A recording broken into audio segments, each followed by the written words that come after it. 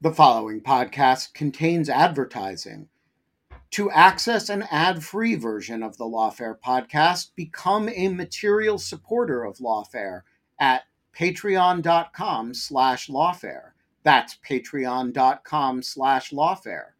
Also, check out Lawfare's other podcast offerings: Rational Security, Chatter, Lawfare No Bull, and The Aftermath. Planning for your next trip?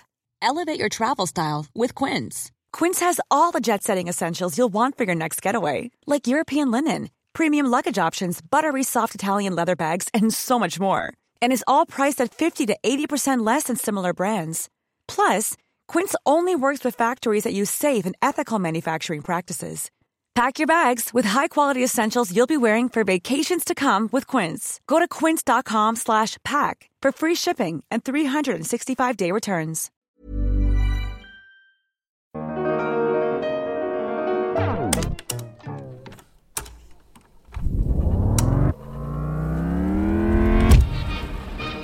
I'm Emily Day, and this is an episode from the Lawfare Archives for October 24th, 2021. There's been a lot of news recently regarding the House Select Committee investigating the January 6th attack as developments unfold, including this week when the committee voted unanimously in favor of contempt of Congress charges against Steve Bannon. Underpinning this story has been how Congress can act as a bulwark against anti-democratic efforts.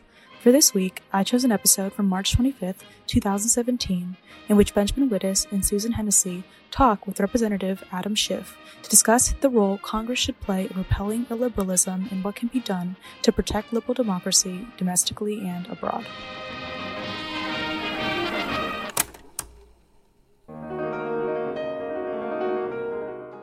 I'm Quinta Jurecic, and this is the Lawfare Podcast, March 25th, 2017. On Monday, the House Permanent Select Committee on Intelligence held its first open hearing on Russian interference in the U.S. election, with testimony by FBI Director James Comey and NSA Director Admiral Michael Rogers. The hearing made headlines due to Director Comey's announcement of an ongoing investigation into the Russia connection. On Tuesday, Representative Adam Schiff, ranking member of the House Intelligence Committee, came to the Brookings Institution to talk with Lawfare's Benjamin Wittes and Susan Hennessy about what Schiff terms the rise of the autocrats and what his branch of government can do about it. It's the Lawfare Podcast, episode 215, Representative Adam Schiff on the role of Congress in protecting liberal democracy. I don't usually do protracted introductions of people, and I'm going to try to keep this as brief as I can, but there are some things that I actually want to say about Congressman Schiff, with whom I actually have a long relationship that he probably does not remember. But I actually think the history of our interactions is actually highly significant to the subject that he's going to be speaking about. And at the risk of embarrassing him, I want to lay it out a little bit. So, first of all, Congressman Schiff didn't used to be a media celebrity, and he didn't used to have 117,000 Twitter followers, and he didn't used to be the sort of person who gave a major address at the Brookings Institution that fills the room and spills out into overflow space. In the fall of 2001, when 9/11 happened, he was a backbench minority congressman and a freshman at that, and that is a low-status position. I was an editorial writer at the Washington Post at the time, and I have to be a little bit careful about how I talk about this because we have a policy at the Washington Post that we don't disclose who wrote what editorials ever, and I'm going to try to honor that today. But if you guys want to read between certain lines, I certainly won't correct you. So it was in November of 2001 that I got a call from Congressman Schiff about a really wonky bill he had just introduced entitled the Deadly Biological Agents Control Act of 2001. And I had written some editorials about, in the wake of 9/11, about the lack of federal controls over really dangerous pathogens. And here was a member who had thought about what a structure of federal regulation would look like. We had a long conversation about it. And that basic structure of designated select agents that you have to have a license to possess or distribute, that's now law. In a few months later, by the way, it's law not as a direct result of the introduction of the bill, but that basic structure has been federal law, I think, since 2002 or 2003. A few months later, we found ourselves confronted as a society by the problem of what happens when U.S. citizens are detained by the U.S. forces outside of the criminal justice system. And I got another call from Congressman Schiff, who had been an assistant U.S. attorney and who had done some real thinking about what the relationship between criminal process and military detention should look like. And he'd introduced a bill called the Detention of Enemy Combatants Act, which was an effort to, A, authorize certain military detentions, but B, create process for them and create guidance that would be compliant with international law for the way these things were done. This was not the way civil libertarians were talking at the time. It certainly wasn't the way the Bush administration was talking at the time. That basic structure is also now law. Earlier that year, I've actually done this out of sequence, I got still another call from Congressman Schiff about a bill he'd introduced entitled the Military Tribunals Act of 2002, which had a similar structure, actually. It was an effort to authorize the military commissions, but provide guidance that would make them compliant with norms of fairness, international law, et cetera. Similarly, this was not where civil libertarians were at the time. It was really not where the Bush administration was at the time. That basic structure, which Congress eventually caught up with in 2006 and then again in 2009 in the Military Commissions Act, is also now law. So I think you may see where I'm going with this, which is that Congressman Schiff was somebody who was thinking very deeply, very early about the role of the legislature and the role of legislators in fateful national security decisions that we're thinking about as a society. And in 2004, and again, we don't disclose at the Post who writes what editorials, but the Washington Post ran an editorial in April 3rd of 2004 that begins, "We have complained before of Congress's passivity in balancing American liberty and security in the wake of the attacks of September 11th, 2001, particularly as to such questions as how military detainees domestically and abroad ought to be handled. The law provides no easy answers. Many of the questions the nation faces are essentially legislative in character. Yet instead of crafting new laws that both authorize appropriate detentions and put limits on the executive branch's powers, the national legislature has preferred to sit on its hands and foist political responsibility for these decisions onto the Bush administration and the courts. Representative Adam Schiff has been an honorable exception." And it goes on from there to talk about some of this, particularly in the detention space, So I want to say, all of that is a long-winded way of saying, for which I apologize, that there is a real continuity between the role that he was playing quite early, really as early as 2001, and the role that he is playing now, which is to say that to insist that the legislature has a role, has an important role in thinking about investigating what strikes him, and I'll let him speak for himself on this, of course, but also strikes a lot of people in this room, which is, I think, why this room is full of people right now, as an ongoing threat to liberal democracy, both domestically and internationally. And to think about what the role of a congressional investigation, what the role of legislative authority is in confronting those questions, I want to just say is actually really consistent with who Representative Schiff has been since he was a freshman backbencher with no ability, on the surface anyway, to pass legislation.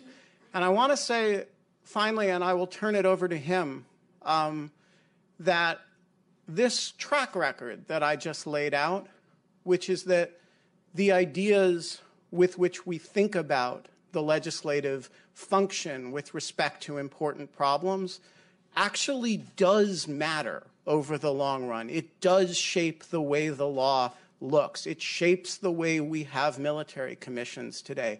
It shapes our regime for detention today. We haven't talked about the AUMF, but he's done a lot of work in that area too. And it even shapes these technical little questions like what the regulatory regime is for biological agents. I haven't talked at all about Russia, and I'm not going to, because that's what he's going to do. I'm going to stop here and just say it is a great pleasure to have Representative Schiff here. And by the way, in case I haven't mentioned, he is, of course, the ranking member of the House Permanent Select Committee on Intelligence, which is conducting the investigation that, one of the investigations of Russian hacking and other active measures in conjunction with the U.S. election. It's a pleasure to have you.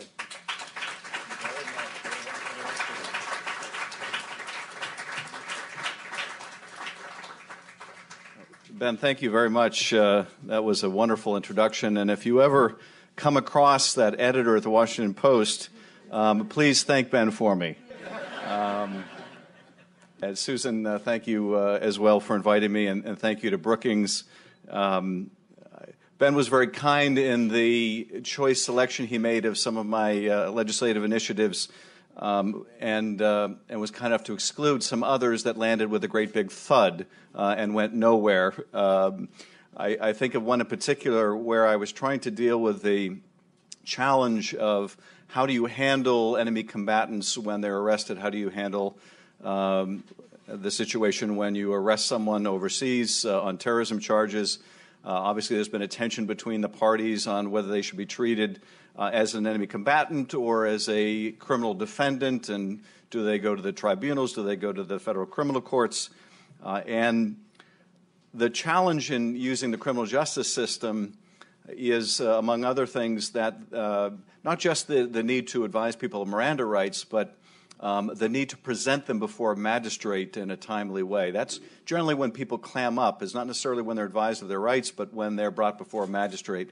So I introduced a bill that I thought might hit the sweet spot of support between Democrats and Republicans, where we would express a sense of Congress that the good faith exception to the Miranda requirement that gives you some more time before you advise someone of Miranda rights ought to be broadly construed in the terrorism context, and vis-a-vis the presentment clause, that the Attorney General, upon affidavit, could seek an extension of the time before making a presentation to a magistrate under XYZ circumstances.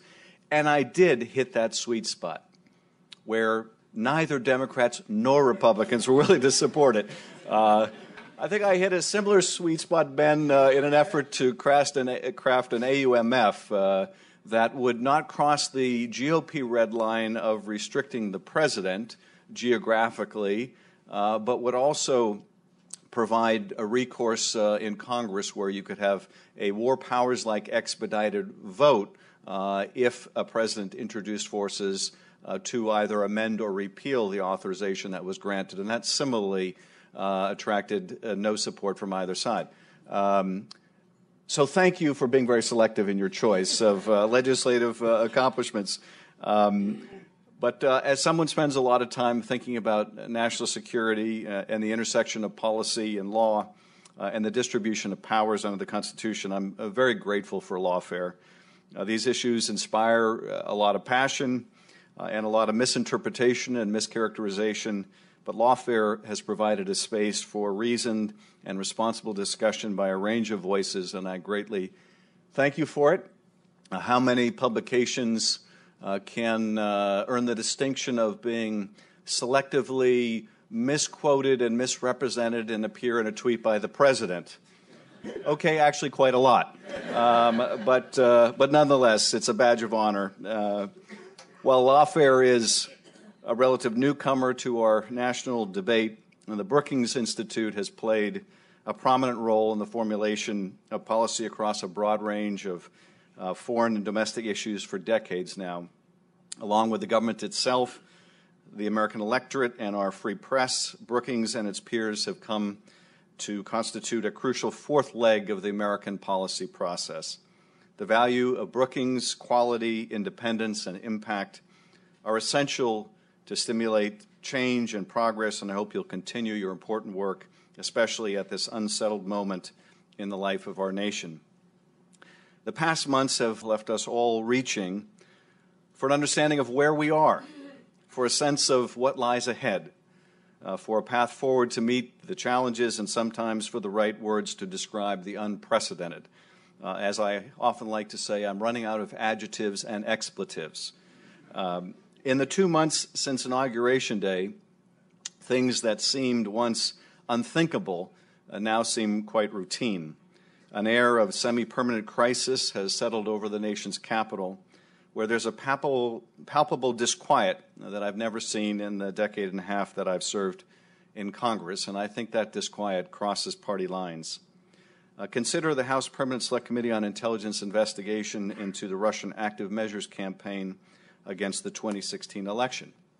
Yesterday morning, the HPSC held the first of 2 open hearings this month. The next will be next Tuesday, a hearing which the directors of the FBI and NSA stated unequivocally that a startling accusation of illegal wiretapping made by a sitting president against his predecessor was patently false, rebutted another statement the president issued during the hearing as also inaccurate, a rare opportunity to use the directors to fact-check the president in real time, and informed the country for the first time that the president's campaign personnel were under federal investigation for possible collusion with the Russians. And all of this was before lunch. I came to Congress in 2001 and vividly recall the September 11th attacks and the weeks that followed. The tension was palpable back then as well. F-15s patrolled the skies over Washington, and the National Guard troops were on the streets of major American cities. But there was also a unity of purpose and a resolve that together as Americans we could confront the scourge of al-Qaeda and prevail. There were prolonged and bitter disagreements in the months and years ahead about how to defeat terrorism, but we were united in identifying the threat and recognizing the need to act. This time is different. Despite the unanimous conclusion of the 17 entities that make up the U.S. intelligence community that the Russian government sought to sow discord in our political process and undermine the Clinton campaign, there is a seeming hesitancy to dig too deeply into possible collusion between the Trump organization and the Russians, and to ascribe too much to Moscow lest it call into question the legitimacy of the outcome of the 2016 election. As I have been saying for several weeks, I hope that our committee can transcend partisan division and work together in the coming months to produce a report to which we can all attach our names. This is a difficult test for Congress in an era when the legislative process has too often failed to fulfill even its most routine duties. And whether we can meet that test is far too early to say. But I certainly believe that it would be in the country's interest for us to do so. If at the end of the day both parties issue competing conclusions, we will have added very little to the nation's understanding of this attack on our democracy. It's no secret that I do not think that our investigation or the parallel one being undertaken by our Senate counterparts should be the last word on the matter.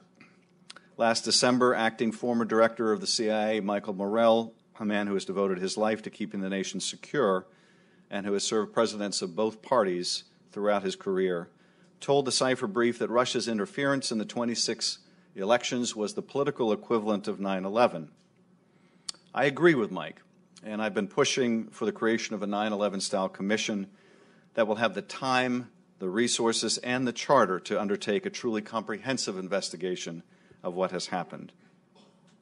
The Russian attack on our democracy last year was an unprecedented act, and it was directed, obviously, at us and unprecedented in its success. In fact, the Russian government and the Soviets before them have long been working to destabilize their European neighbors, perfecting the techniques that were deployed so effectively here last year. While Russia has always devoted enormous intelligence resources towards countering what they refer to as the main enemy, it has had much greater success in mounting political operations in Europe, especially in Eastern and Central Europe, where there are populations of ethnic Russians or economic ties to Moscow. Many of the same macroeconomic and demographic forces that have buffeted our country in recent years are also present overseas and often to a greater degree. Across Europe, high unemployment, fraying social welfare systems, and graying populations are propelling right-wing and populist parties. The most consequential manifestation of this populist tide was the Brexit vote in Britain last June. Much as with Hillary Clinton in our own presidential election 4 months later, the Remain campaign was expected to prevail, but instead was overwhelmed by a late surge of older rural voters, a similar demographic to those who would later propel Donald Trump to victory. In France, Marine Le Pen, the National Front candidate who shares Trump's hostility to immigrants, skepticism of NATO, and affinity for Putin, is expected to make it through the first round of presidential voting and into a two-candidate runoff on May 7th. In Germany, where Angela Merkel faces re-election in September, the far-right Alliance for Germany is expected to improve on its previous performance and will probably meet the threshold required to gain seats in the German parliament. The party, founded just 4 years ago, has been riding a surge of support in reaction to the Merkel government's 2015 decision to admit large numbers of Syrian refugees. Hungary and Poland, two former Warsaw Pact states that are now both members of NATO and the European Union, are governed by right-wing parties that use the power of the state to undermine the judiciary, the press, and other pillars of civil society. Hungary's Prime Minister Viktor Orbán famously boasted in a 2014 speech that the new state that we are building is an illiberal state, a non-liberal state. In Slovakia, another former Soviet satellite, Prime Minister Robert Fico, has presided over a steady erosion of the country's rankings in terms of governance and transparency as he has worked to restrict civil liberties and judicial independence. The anti-democratic tide has even threatened countries renowned for their tolerance, progressivism, and commitment to the democratic path. In the Netherlands, voters last week may have turned back far-right candidate Geert Wilders' bid to become prime minister, but his party increased its seats in parliament, where it is now the second largest party. Europe's illiberal parties are not uniform in their platforms, but they are generally nationalistic, hostile to immigrants, and skeptical of the European Union and greater integration. Some, like Bulgaria's Rumen Radic and France's Le Pen and François Fillon, the French center-right candidate now charged with embezzlement, openly embrace Vladimir Putin and call for easing sanctions against Moscow. Others, including Polish Prime Minister Beata Szydło, are committed to retaining membership in NATO and the EU. But all of them, whatever their ostensible position on Russia, serve the Kremlin's interest by undermining the political order throughout Europe, and especially for the EU and NATO. This is not the Cold War, and the relationship between European populists and Moscow bears little resemblance to the mostly slavish devotion of European communists in earlier times. Rather, Russia has sought to exploit existing fractures in European societies by means of a simple but successful recipe that encompasses the following elements: economic relationships, some above board, some otherwise; political influence, either direct or through cutouts like supposedly independent media or NGOs; and covert influence, such as the acquisition and dumping of emails, personal information, and other documents that could be damaging or embarrassing to one party or another, a phenomenon that I call the weaponization of information. A report issued by the Center for Strategic and International Studies last October on Russian influence in Central and Eastern Europe identified these tactics as elements of Russia's doctrine of new generation warfare, which is primarily a strategy of influence, not of brute force, and its primary goal of breaking the international coherence of the enemy's system, and not about its integral annihilation. The objective is simple: to arrest and reverse European integration, to push NATO back to Russia's borders, from Russia's borders, and to the extent possible, recreate Soviet-era influence in Moscow's near abroad. The Russians have been using these types of tactics for decades, going back to Soviet times, and analysts on both sides of the Atlantic expect their active measures campaigns to continue. In the next few months, France and Germany will hold national elections, and authorities in both Paris and Berlin are bracing for a wave of hacking and dumping, as well as the dissemination of misinformation in the hopes of unseating Angela Merkel and boosting the fortunes of Marie Le Pen. Whether Putin succeeds will depend in no small measure on whether and to what extent the people of Europe recognize the Russian actions for what they are and respond accordingly. Some early indications, including the Dutch elections I mentioned a few minutes ago, would seem to lend credence to the theory that European electorates, now that they have seen it happen here, will be better able to repel the Kremlin's attempts to influence their own decision-making. But alert voters do not guarantee that Putin will fail. As I mentioned earlier, Trump benefited from Russia's active measures in spite of the fact that public speculation centered on Russian intelligence from the moment that the first DNC emails began to surface in the days before the Democratic National Convention last July. Ensuring that the assault by Russia and others on democracy does not succeed must now take its place among the first rank of foreign policy issues, a docket that is already overwhelming and not likely to get any more manageable in the foreseeable future. We, and here I am referring to the international community of democracies, have a duty to act in concert to protect the electoral process in France and Germany and in other countries where Russia or other anti-democratic regimes are working to subvert elections and distort internal dialogue. As the birthplace of modern democracy and its great champion, the United States must lead this effort. But the sense among allies and others is that this is a role that our new president neither desires nor considers a priority for the United States. Several weeks ago, I accompanied Senator John McCain and a bipartisan delegation from both houses of Congress to the annual Munich Security Conference, which brings together several hundred senior policymakers and experts. The panels at this year's gathering focused on the challenge to the West, to NATO, and to democracy itself.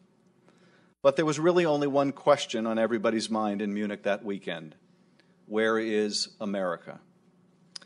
On the stage and in the hallways, everybody wanted to know why the new president and his team have so suddenly, and with so little forethought, abandoned America's traditional place as the leader of the world's democracies. That sentiment was only intensified in the weeks since, and when Chancellor Merkel visited the White House at the end of last week, much of the commentary on both sides of the Atlantic echoed Politico's headline, "The leader of the free world meets Donald Trump." While in Munich, I attended a small dinner organized by Irish rocker and global humanitarian Bono. That's one of the advantages of traveling with John McCain. A dinner with Bono and Bill Gates, pretty sad company, really. I actually have a bone to pick with Bono.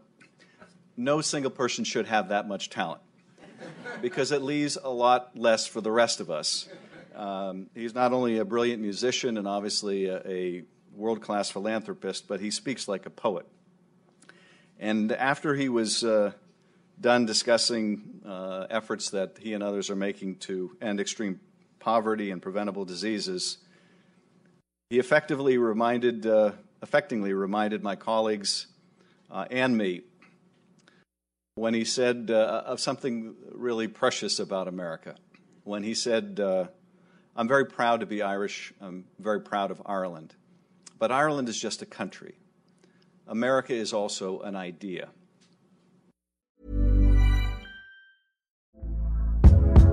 Hey there, it's Michelle Norris. I'm host of a podcast called Your Mama's Kitchen. When I travel, I'm usually looking for a way to find a taste of home when I'm not at home. And one of the things I love to do when I am at home is entertain. And Airbnb allows me to do that. When I was in California recently, I rented a house that had a great kitchen. And when we were sitting around the table, we're all thinking, we're in someone else's house. Someone could be in all of our homes as well. If you have a home, but you're not always at home, you have an Airbnb. Your home might be worth more than you think. Find out how much at airbnb.com/host. One size fits all seemed like a good idea for clothes. Nice dress. It's a t-shirt. Until you tried it on. Same goes for your healthcare. That's why United Healthcare offers a variety of flexible, budget-friendly coverage for medical, vision, dental, and more. So whether you're between jobs, coming off a parent's plan, or even missed open enrollment, you can find the plan that fits you best. Find out more about United Healthcare coverage at uh1.com. That's uh1.com. As an American hearing Bono's words, and those of a parade of world leaders visiting the White House, Canada's Justin Trudeau, Irish Prime Minister Enda Kenny, and most recently Chancellor Merkel, who have pointed out and pointedly reminded the President of America's proud heritage as both the land of the opportunity and as a sanctuary for those in peril. This has been both remarkable and humbling, and has impressed upon me the damage that his executive orders are doing to our international reputation, separate and apart from the damage to our national security.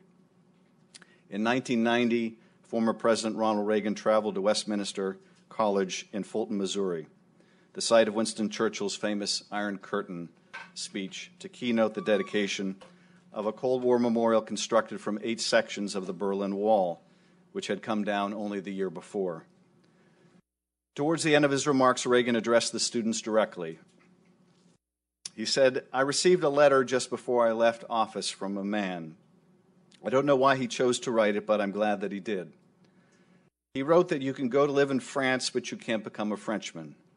You can go to live in Germany or Italy, but you can't become a German, an Italian. He went through Turkey, Greece, Japan, and other countries. But he said anyone from any corner of the world can come to live in the United States and become an American." That essence of renewal and rebirth has always been at the heart of what America means to the world. It is why governments and hundreds of millions of ordinary people around the globe are so concerned. And if we are to restore America's place as guardian of democracy, and the American president as the leader of the free world, we must begin with the repudiation of this ill-conceived and odious order and the indiscriminate crackdown on undocumented immigrants. Proving once again that the unique genius of the founders, the courts have stepped into the breach to block implementation of both of the President's immigration orders. But it does not alleviate Congress from its own responsibility as a co-equal branch of government to look for better, fairer, more humane ways to secure our borders. And if Congress as a whole will not speak out, then my party must. Returning the welcome mat to America's doorstep is one of the number of steps that Congress can take to turn back the tide of illiberalism abroad and reassert our traditional leadership of the international effort to enlarge the circle of freedom. But there are others. First, the world's superpower deserves a first-rate diplomatic and development corps, properly resourced and with the capacity to direct and disperse effective foreign assistance that also advances our national security interests around the world. The proposed cuts to the State Department and USAID would fundamentally impair our ability to conduct a range of vital work around the world and must be opposed and reversed. Congress, through the appropriations process, has the power to reject the gutting of our diplomacy, and I am confident that we will. Second, the promotion of human rights has always been at the heart of American foreign policy.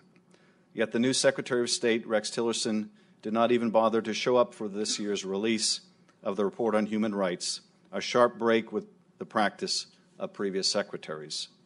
I hope that the new Secretary will look for ways to highlight support for human rights going forward.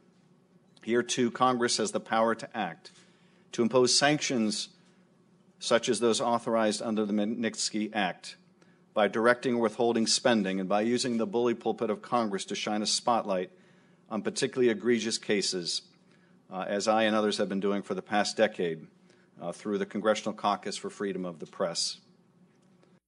And in this context, I think about people all over the world who look to the United States. I think about those young protesters in Tahrir Square before their revolution was hijacked by the Islamists. Many of them now are in prison. Others are worried about going to prison. And I think they must look to the United States and wonder, are we still here? Do they still have an advocate? Do they still have a voice? And if that voice doesn't come from the White House, it is incumbent on Congress to be that voice. Third, we must respond to the manipulation of the media, the creation of actual fake news, state sponsorship of networks like RT in Russia, and China's CCTV, and armies of internet trolls who help to amplify and spread malign content, are effective tools to undermine democracy and pluralism and keep the West off balance and on the defensive. Rather than slowly starving our international broadcasting programs, which for 7 decades have been bringing real news and hope to millions trapped by oppression, Congress should dramatically increase our ability to meet the challenge by expanding languages and platforms and ensuring that content is relevant to a contemporary audience. We also need to direct assistance to strengthen independent media in states along Russia's frontiers, which are the target of relentless pro-Moscow propaganda. Fourth, we must continue to work with our international partners to share intelligence on attempts to undermine democracy. According to press reports, it was a tip from British intelligence that may have first alerted our government that Russia was hacking into the DNC, and our best guarantee of success is collective action and constant vigilance. Through the Annual Intelligence Authorization Act and our ongoing oversight, this is an area in which the 2 intelligence committees in Congress can be extremely helpful, and I intend to push for additional sharing on Russian activities. Finally, we must reaffirm our commitment to the alliances and international structures that we created in the decades after the Second World War. The UN may be maddeningly imperfect. Our NATO partners may not always meet their funding commitments, and it may seem that we are on the short end of trade disputes. But the global system that some see as so constraining is by and large an American work product, and one that locks in structural advantages for the United States. Congress should reject cuts to the UN and other international organizations and forcefully restate our commitment to NATO and our other allies around the world. These are a few things that we can do outside of our borders to strengthen the general capacity of the West to defeat active measures and other hybrid campaigns against our politics. But this is a battle that must also be fought at home. The Russians and the Soviets before them have long sought to interfere in our elections. The difference is that this time they succeeded. Perhaps their tradecraft was better, and their ability to use WikiLeaks as a conduit to dump thousands of emails directly into millions of homes made the attack more effective. Or perhaps we were more vulnerable than we realized to an attack of this sort. For several decades now, since the Watergate era, a range of American institutions, including the press, has fallen dramatically in the eyes of the American people, as has trust in government. The growth of highly partisan media, amplified by megaphones like Fox and Breitbart, have made our politics so tribalized and so focused on zero-sum victories that any expression of bipartisanship is subject to criticism.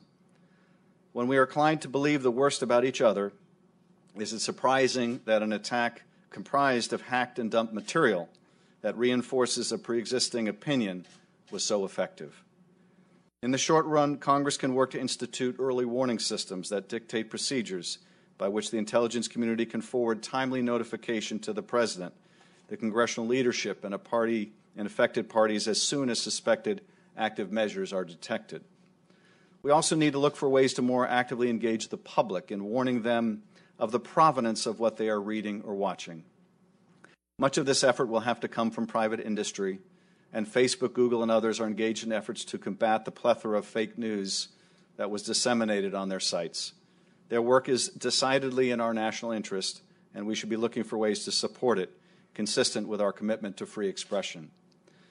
We must also do more to harden our political infrastructure to mitigate the chances of intrusions and possible manipulation of state voter rolls or other data necessary for the conduct of our elections. And clearly, no president can allow an attack of this sort to continue without making public attribution and informing the public. I understand the dilemma President Obama found himself in, but his voice would have been critical in ensuring that the full dimensions of the Russian meddling penetrated into the electorate's consciousness. Ultimately, however, the Russian effort succeeded in its goal of undermining support for Hillary Clinton in the democratic process more generally because we allowed it to. I have said it twice before this morning, and I'll repeat it a third time now. Media reports from the beginning pointed to Russian involvement. Everyone knew what was going on and who was behind it while it was occurring. When Donald Trump on July 27, 2016 called on Russia to hack and release Hillary Clinton's emails, he was doing so in response to the nearly universal belief that Russia was behind the dumping of internal DNC communications. Nevertheless, Trump, his campaign, and news outlets from coast to coast gleefully pounced on the emails from senior DNC staff and senior Clinton campaign aide John Podesta without much hesitation, given how and why it ended up in their hands. Worse still was the receptivity of huge swaths of the American public to Moscow's ill-gotten gains. This must never be allowed to happen again. To do that, we must harden the population against these type of attacks and simultaneously work to detoxify our politics. Neither will be easy. We need to prepare the American people to recognize and reject these type of attacks when they occur. Finland, which shares a long border with Russia and has been a target of protracted active measures campaigns going back decades, relies on strong institutions and a well-educated populace as the first line of defense against its enormous neighbor. In the United States, the state of our civics education is woeful, and it's an afterthought for many school districts in an era when parents and many future employers want a greater emphasis on science and math. That needs to change, and America's school kids need to have a much more consistent and detailed exposure to civics all the way from K-12. Not only will it build a population that is less susceptible to manipulation, it will have the added benefit of boosting our embarrassingly low voter participation rate. Finally, no active measures campaign will succeed against the government whose citizens believe that is serving their interests and discharging its duties honestly.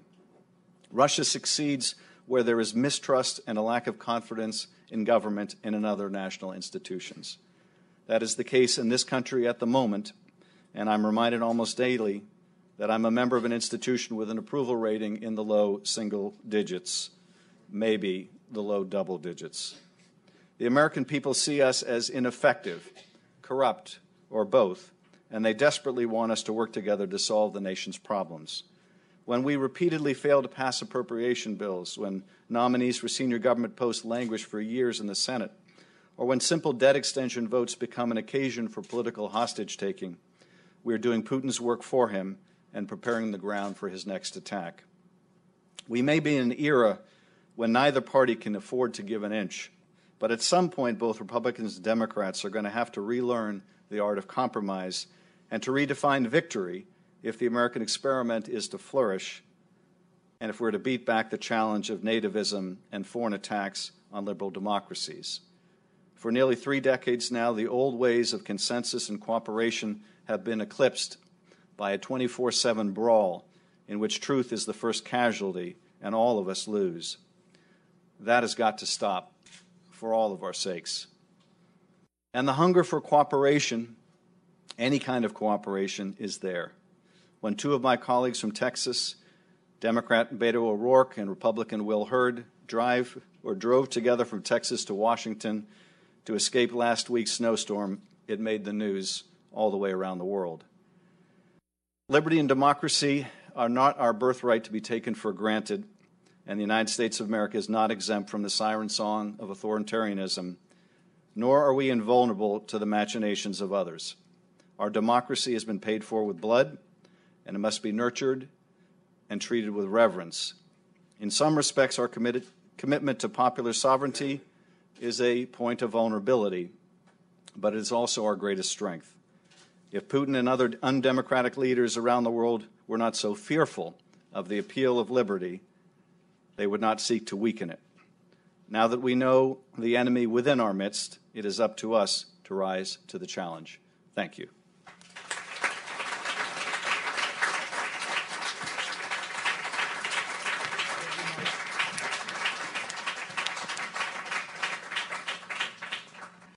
Well, thank you, Congressman Schiff, for that very powerful and in parts quite moving defense of liberal democracy.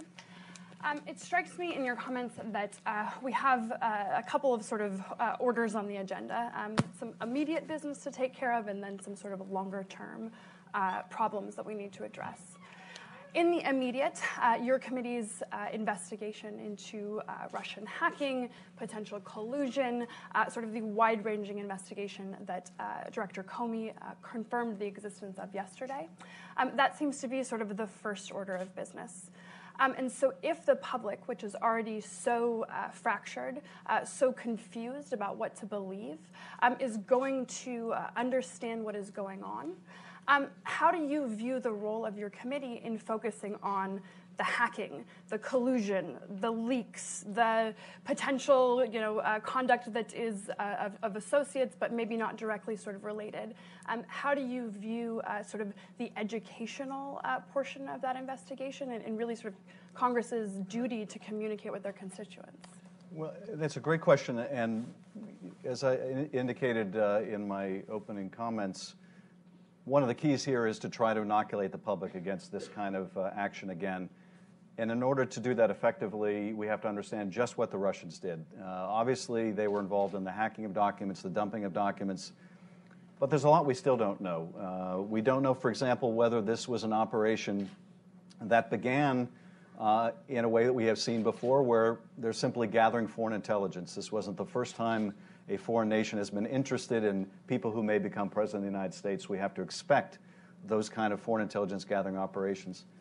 But at a certain point, they decided to weaponize the data that they had stolen. Now, was that the object at the outset, and what does that tell us about the Russians' willingness to shed any risk aversion to the winds? Or was there something that took place during that period in July, August that caused them to move from one type of operation to another?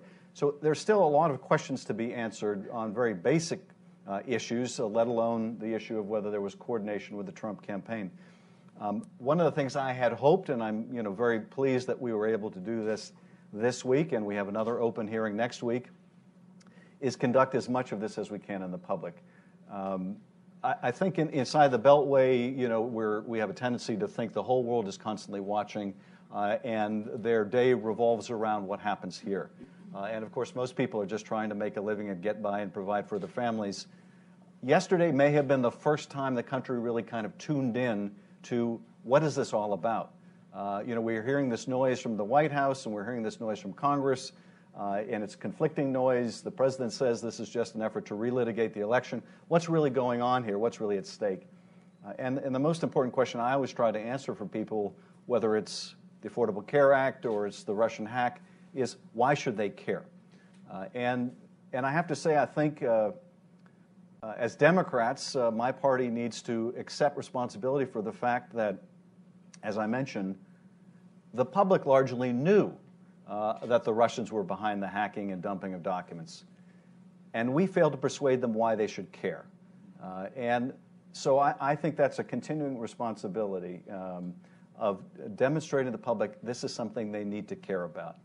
Because this is a direct threat to our democratic way of life, and not just ours, but others around the world. And those people I mentioned in Tahrir Square, they're all over the world. This is a tragedy not only for us, but it's a tragedy for everyone, whether they plan to come to the United States or not, whether they were affected by the travel ban or not.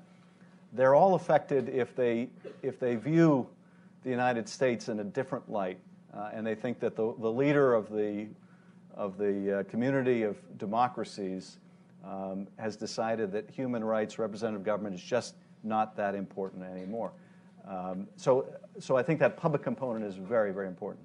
So you ended your remarks, you outlined a rather extraordinarily ambitious legislative agenda, both domestically and abroad.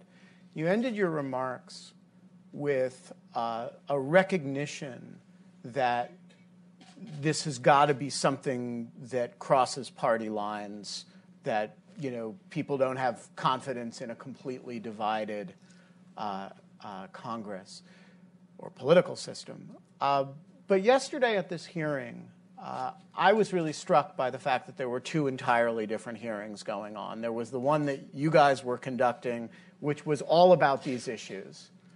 And then there was one that the majority was conducting, which was about a set of leaks, some of them quite serious, and seemed relatively unconcerned about any of the issues regarding the substance of the leaks. Now, of course, this mirrors in reverse the campaign when Democrats were upset about WikiLeaks publishing the Russian stolen material, and the Trump people were only interested in talking about the contents of the material. But I'm interested in how you even think about a broad, ambitious liberal democracy protection agenda in an environment in which we can't even decide what this hearing is about.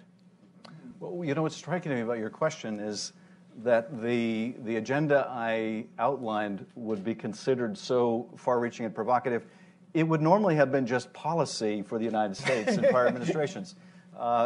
Supporting a strong diplomatic corps, supporting NATO and Europe. It's such a head-spinning time that's considered as aggressive as it is. But you're right. Obviously, we're up against a lot when there are proposals to cut the State Department by a third. And when our NATO allies, the only message that they really hear, and it doesn't matter, frankly, what the Vice President says or what Nikki Haley says, it only matters to them what the President says, because they're not sure that any of these other people really matter. And the only thing they hear from the President is pay up. I tell you, being in Munich and talking with our allies there, these are allies that had their people, and many of them are small countries where everyone knows everyone, had their people fight and die next to American soldiers and Marines and other service members in Afghanistan and Iraq. And they're being basically told they're a bunch of deadbeats. You can imagine how that goes over. You can imagine how the whole sort of in-your-face America First agenda goes over. Every nation, I think, understands that they put their own interests first. We're not the only ones who do that. But if you are trying to get the cooperation of others, it's best probably not to start out with that. You don't want to go into a negotiation, even with your best friend, saying, okay, just so long as we understand from the beginning, I come first. Not particularly effective strategy. But anyway, getting back to the hearing, I mentioned this during the opening statement I made because I thought it was particularly foreseeable that you would see very different questions asked by members of the parties. And that's okay. I would be surprised if it were otherwise. What was truly remarkable to me about the hearing yesterday, and maybe I'm just a glass half full kind of guy, but what was truly remarkable to me about the hearing is it didn't look like most other congressional hearings on a topic of such tremendous political significance. There wasn't any attack by one members against the other members. There wasn't any, yelling or screaming. There wasn't any of the usual hyperbole. It was actually quite a civil hearing that befits the seriousness of what we were talking about. I consider that to be progress. Now, I will be the first to admit that if you were going to bet against our committee, if you were going to bet against the entire Congress, you would most likely win your bet, 10 out of 10 times, betting against any institution these days, particularly in Congress. And so I don't know whether we'll be able to get to the finish line, which is complete an investigation, agree on what we have found, and issue a single report. But I do feel it would be a tremendous public service if we can. And I remember at the beginning of the Benghazi Select Committee, which I was dragooned into serving on, of course, many of us suspected that the whole goal of the committee was a political object, not really a fact-finding inquiry. I had already served on a Benghazi investigative committee that was conducted by the House Permanent Select Committee on Intelligence. We reached a bipartisan conclusion. We issued a single report. We debunked all of these myths and mysteries about Benghazi. So I'd been through it, and I'd seen the way it should be done. And here you have this new vehicle, the 9th investigation, set up with the purpose of taking down Hillary Clinton's numbers. And I said at the outset of that committee, the only way this 9th investigation is going to add any value to the other 8 and find out anything particularly new is if at the end of the day we arrive at a common conclusion. Otherwise, we'll have wasted a lot of time and a lot of money and accomplished nothing. The people who want to believe the worst of Hillary Clinton will read the majority report. The people who want to believe the worst about the GOP majority will read the Democratic report, and that's exactly, of course, what happened. I think we have to make every effort to make sure that doesn't happen here. But I'll tell you, I would rest a lot easier if I knew there was an independent commission there as a backup. And one other thing, which is a lot less sexy to talk about, is one of the issues I raised with Director Comey yesterday when I pointed out the very small number of people sitting on the dais and sitting behind me who are the entire investigative capability of our committee. It's a very finite group of people who have a pretty big day job in overseeing these agencies to begin with. And so having a commission like the 9/11 Commission that is resourced well enough and removed from the political considerations would also be a real national service. So it strikes me that you and Senator Warner are in sort of an unusual position with respect to validating the integrity of these investigations, both by virtue of your roles of the minority leaders of the intelligence committees, and also sort of by strength of personal reputation and reputation with colleagues. So I think a lot of people are looking to you both to say, you know, are these real investigations? Should we be pushing harder for the formation of commissions or other select committees? You know, is this really being taken seriously? Both you and Senator Warner have expressed some sort of cautious optimism. Do you have sort of a line or a way that you're thinking about that if you see the following factors, you're going to come to your colleagues or come to the American people and say, look, we tried, it didn't work, there's no real investigation, and now there really is the need for something else? Are you sort of, how do you think about failure in terms of the investigation space? Well, I mean, there are, I think, some very natural inflection points in the investigation, and one of them I suspected we would hit very early in the investigation, and we did, and that is we had Director Comey come in and testify in closed sessions, and there were a number of questions that our members asked that were within the scope of what the chairman and I had agreed to investigate, and the director declined to answer the questions. You know, I made the point afterwards in public that I didn't think this was sustainable, that we had a bipartisan commitment to get to the bottom of this, and we needed the FBI's cooperation, and I hoped that the director would go back to the Justice Department and come back to Congress with a different perspective and willingness to work with us, and he did. So, you know, had that persisted, I would have said that already we're not in a position to really do this the way that we must. Now, I can't tell you this issue is permanently resolved. Now that the director has disclosed there's an ongoing investigation, there will be a continuing challenge about how much the Bureau is willing to inform Congress about the progress of its investigation. In an ideal world where you have parallel investigations going on, you have some level of coordination so that we're not stepping on the FBI's shoes and they're not stepping on ours. Whether that will take place is hard to tell. I'm sure we will endeavor to some degree to make sure that we're not interfering in the progress that each other are making. I am, very pleased that they're doing the investigation because they have far more resources than we do to devote to it, and they really need to do a rigorous job.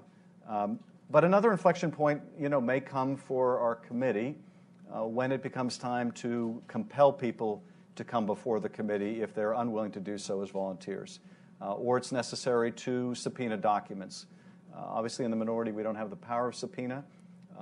And if we get to the point where we need to use that power of compulsion and we don't get the agreement to do it, then the only recourse we have, the only lever we have, is to inform the public of it and see if the public pressure helps us in making sure that the investigation is real and not artificially walled off from any avenue that's within the scope of our investigation. You identify a series of areas, and you rightly correct me that there's nothing that about this set of 6 things that you described that wouldn't 2 years ago have been considered just U.S. government policy. I'm just interested in what kind of receptivity there is on the majority side to an agenda of, what you might call immigration normalcy, increasing rather than decreasing development and diplomatic assistance, promotion of human rights, responding to manipulation of media abroad, intelligence sharing, and reaffirming alliances. Is that a set of things that, other than that you think it's important, and I happen to agree with you, you look around and say there is a realistic bipartisan coalition to put together on this, or is this something that realistically you're looking at and saying this is what the Democratic Party is going to have to represent in opposition for the next few years? On many of those issues, I think there already is a strong bipartisan coalition. I think you're going to see a powerful and ultimately effective pushback, for example, on the dramatic cuts that the administration would propose for the State Department. I think you'll see military leaders step up. I think you'll see GOP and Democratic members step up. I think the generals probably make the case most forcefully when they say, if you want to cut the diplomacy and development, then you're going to have to buy me more bullets. And that's an argument that I think really resonates with people on both sides of the aisle. I do think probably of the issues you mentioned, the most worrying is the issue of human rights. Because we can and do in Congress obviously prioritize this in the meetings that we have with foreign leaders, with our counterparts in other parliaments, as well as heads of state. But it's one thing when we do it, it's another when the president does it. And it's noticed when the president doesn't make this an item on the agenda. And I'll give you an illustration of the problem. I remember it must have been more than a decade ago, being in Egypt and having a meeting with Mubarak. And at the time, there was an American a dual national, Saeed Ibrahim, who was in custody. He was a secular opponent of Mubarak's. Years later, Ayman Noor, another secular opponent, would be in prison under much the same circumstances. And his wife had appealed to us to raise during our trip the imprisonment of her husband.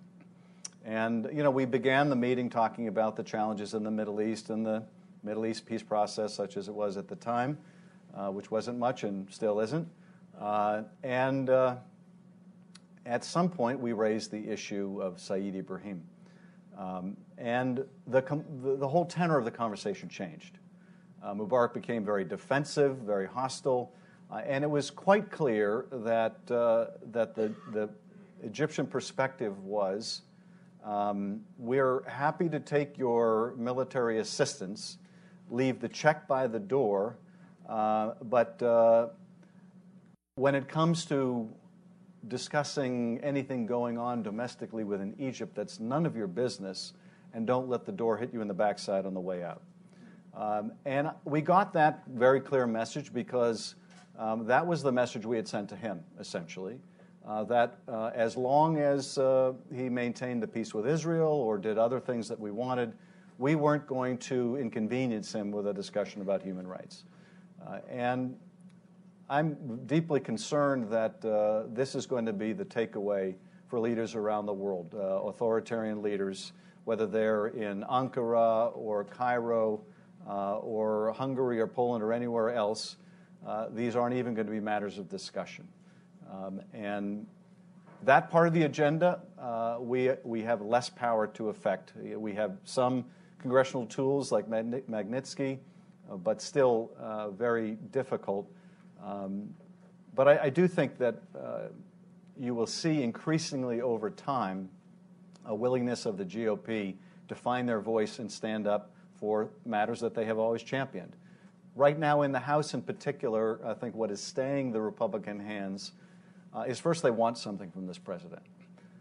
If they're from a surface mining district, they want to repeal Obama-era regulations on surface mining. If they're from a grazing district, they want to get rid of the grazing regulations.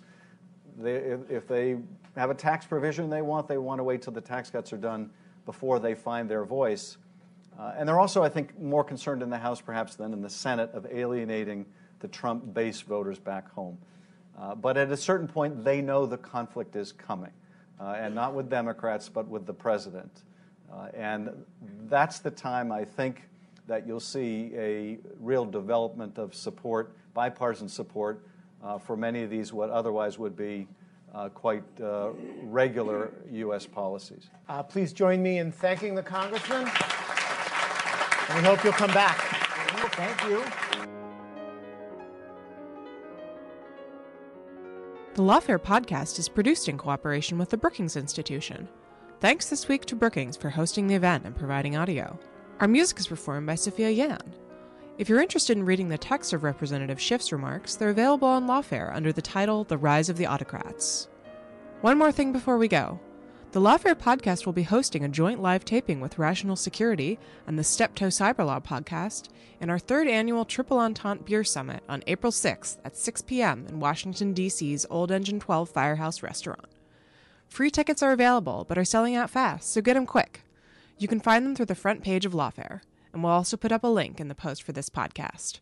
Hope to see you there.